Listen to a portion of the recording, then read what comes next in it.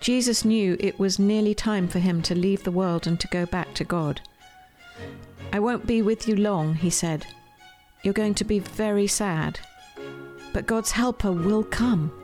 And then you'll be filled up with a forever happiness that won't ever leave. So don't be afraid. You are my friends, and I love you." Welcome to the Jesus Storybook Bible Podcast, a place where we remind you that grace can rewrite any story, that hope shines a light through our darkest moments, and that God's love changes lives. Here's your host, New York Times bestselling author, Sally Lloyd-Jones.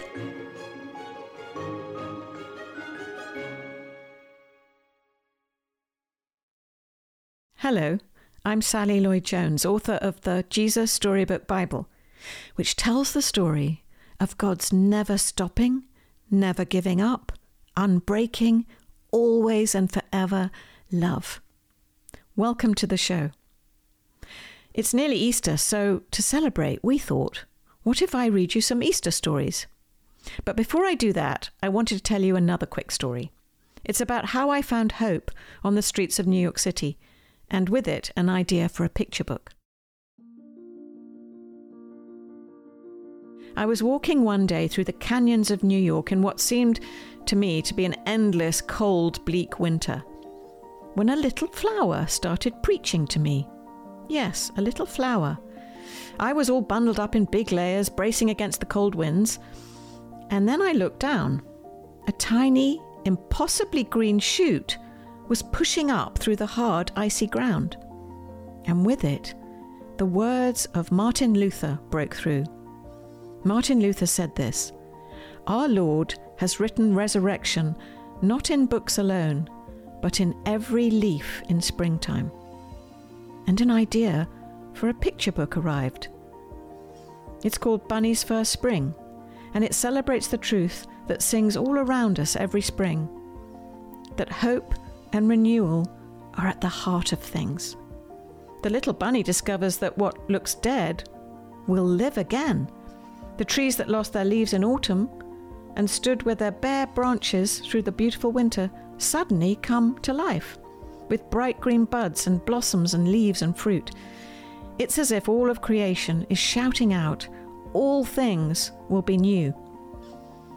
I need that message every day of my life. What about you? Winter can seem like it's never going to end, and sometimes it's not just the weather. When everywhere you look there's suffering and pain, it's easy to despair. But the hope of Easter tells us that no matter how dark it looks, whatever is going on in your life right now, however desperate, look up. Spring is on its way. So here we go, reading to you from the Easter stories you'll find in the Jesus Storybook Bible. And I'm going to read the first few today, and then next week we'll have part 2 and I'll finish them.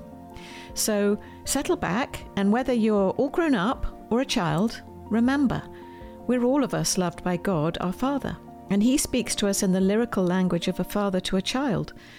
So let the wonderful story of Easter fill your hearts with hope. And, as a favourite programme in the UK used to say, if you're sitting comfortably, then we'll begin.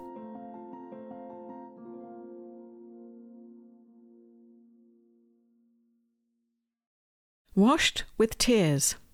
A sinful woman anoints Jesus, from Mark 14, Luke 7, and John 12. One night, Jesus went to dinner at an important leader's house. The important leader invited his important friends. They were all just sitting down to eat when a woman walked in. She was not invited, but everyone knew who she was. "Who does she think she is?" the guests whispered. "How dare she?" The woman was a big sinner, and everyone knew it. It was easy to see, after all, she'd broken the rules and done bad things. The woman walked straight up to Jesus. She was carrying very expensive perfume. Now, the thing about perfume back then was that it didn't come in bottles, it came in jars, and the jars were made out of precious stone, like alabaster. But here's the catch. The jars didn't have a lid or a stopper or anything, so the only way you got the perfume out was if you broke the jar. Once you broke the jar, that was it. You had no more. Most people didn't use perfume because it was too precious. They just kept it on a shelf and looked at it. So you see, this perfume was her most precious thing in all the world. It was her treasure. The woman knelt down before Jesus like he was a king. She held Jesus' feet in her hands and started to cry. Her tears fell onto Jesus' feet, washing them. She kissed his feet, dried them with her long dark hair, and then she did something strange. She broke the jar and poured the perfume all over his feet. Everyone gasped. What a waste over someone's feet! Such expensive perfume! It smelled like lilies in a summer field. Jesus looked at the woman and he smiled at her. What she had done was the most wonderful thing. Just as Samuel had anointed David, God's true king, all those years before, so this woman had anointed Jesus, not with oil, but with her tears. The important people were cross. They thought Jesus should not be kind to this woman. That woman is a sinner, they grumbled. We're the good ones. And it's true. They did look good from the outside. After all, they were keeping all the rules.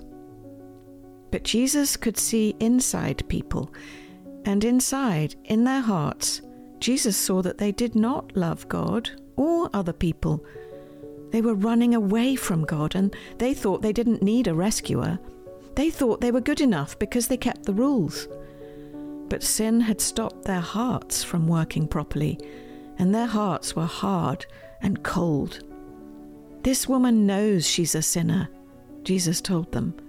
She knows she'll never be good enough. She knows she needs me to rescue her. That's why she loves me so much. You look down on this woman because you don't look up to God. She is sinful on the outside, but you are sinful on the inside. The important people shook with anger. Jesus turned to the woman and smiled. Your sins are forgiven, he said. You trusted me, and God has rescued you. Who does Jesus think he is? The important people whispered. Only God can forgive sins. They didn't believe Jesus was God's son. The more Jesus loved people and helped them, the more the important people and leaders hated him. They were afraid people would follow Jesus instead of them. They were jealous and angry enough to kill Jesus.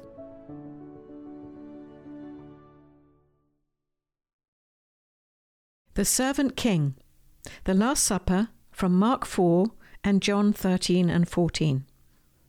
It was Passover, the time when God's people remembered how God had rescued them from being slaves in Egypt. Every year, they killed a lamb and ate it. The lamb died instead of us, they would say. But this Passover, God was getting ready for an even greater rescue. Jesus and his friends were having the Passover meal together in an upstairs room. But Jesus' friends were arguing. What about? They were arguing about stinky feet. Stinky feet? Yes, that's right. Stinky feet. Now, the thing about feet back then was that people didn't wear shoes. They only wore sandals, which might not sound unusual, except that the streets in those days were dirty. And I don't mean just dusty dirty, I mean really stinky dirty. With all those cows and horses everywhere, you can imagine the stuff on the street that ended up on their feet. So anyway, someone had to wash away the dirt. But it was a dreadful job. Who on earth would ever dream of volunteering to do it? Only the lowliest servant. I'm not the servant, Peter said. Nor am I, said Matthew.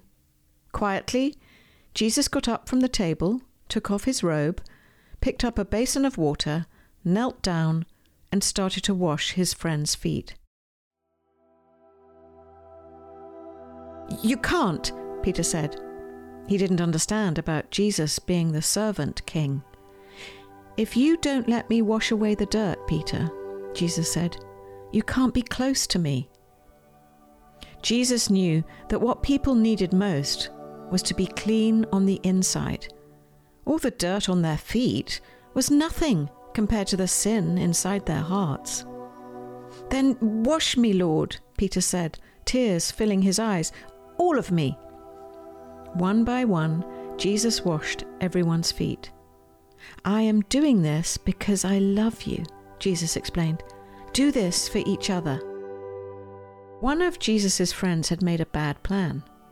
No one else knew what the bad plan was, but Jesus knew, and so did Judas.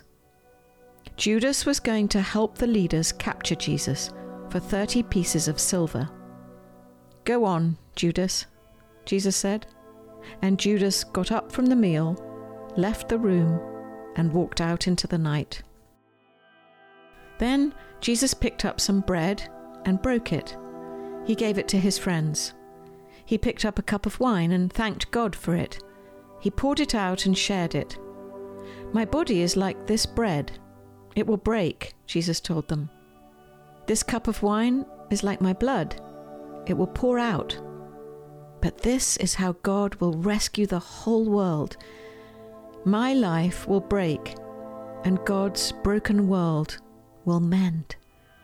My heart will tear apart, and your hearts will heal.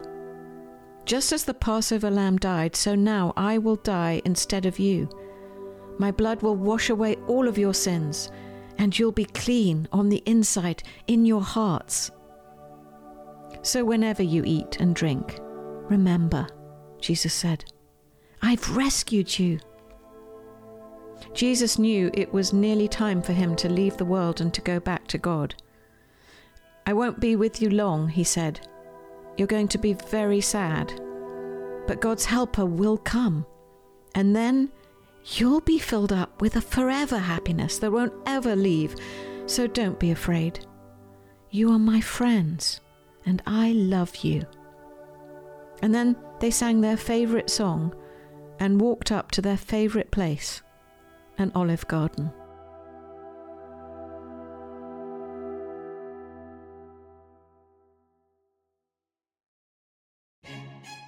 You can get the Jesus Storybook Bible wherever books are sold. To find out more about the book and all of Sally's other books, please visit Sally at SallyLloyd-Jones.com and follow her on Instagram at Sally Lloyd-Jones and at Jesus_Storybook_Bible.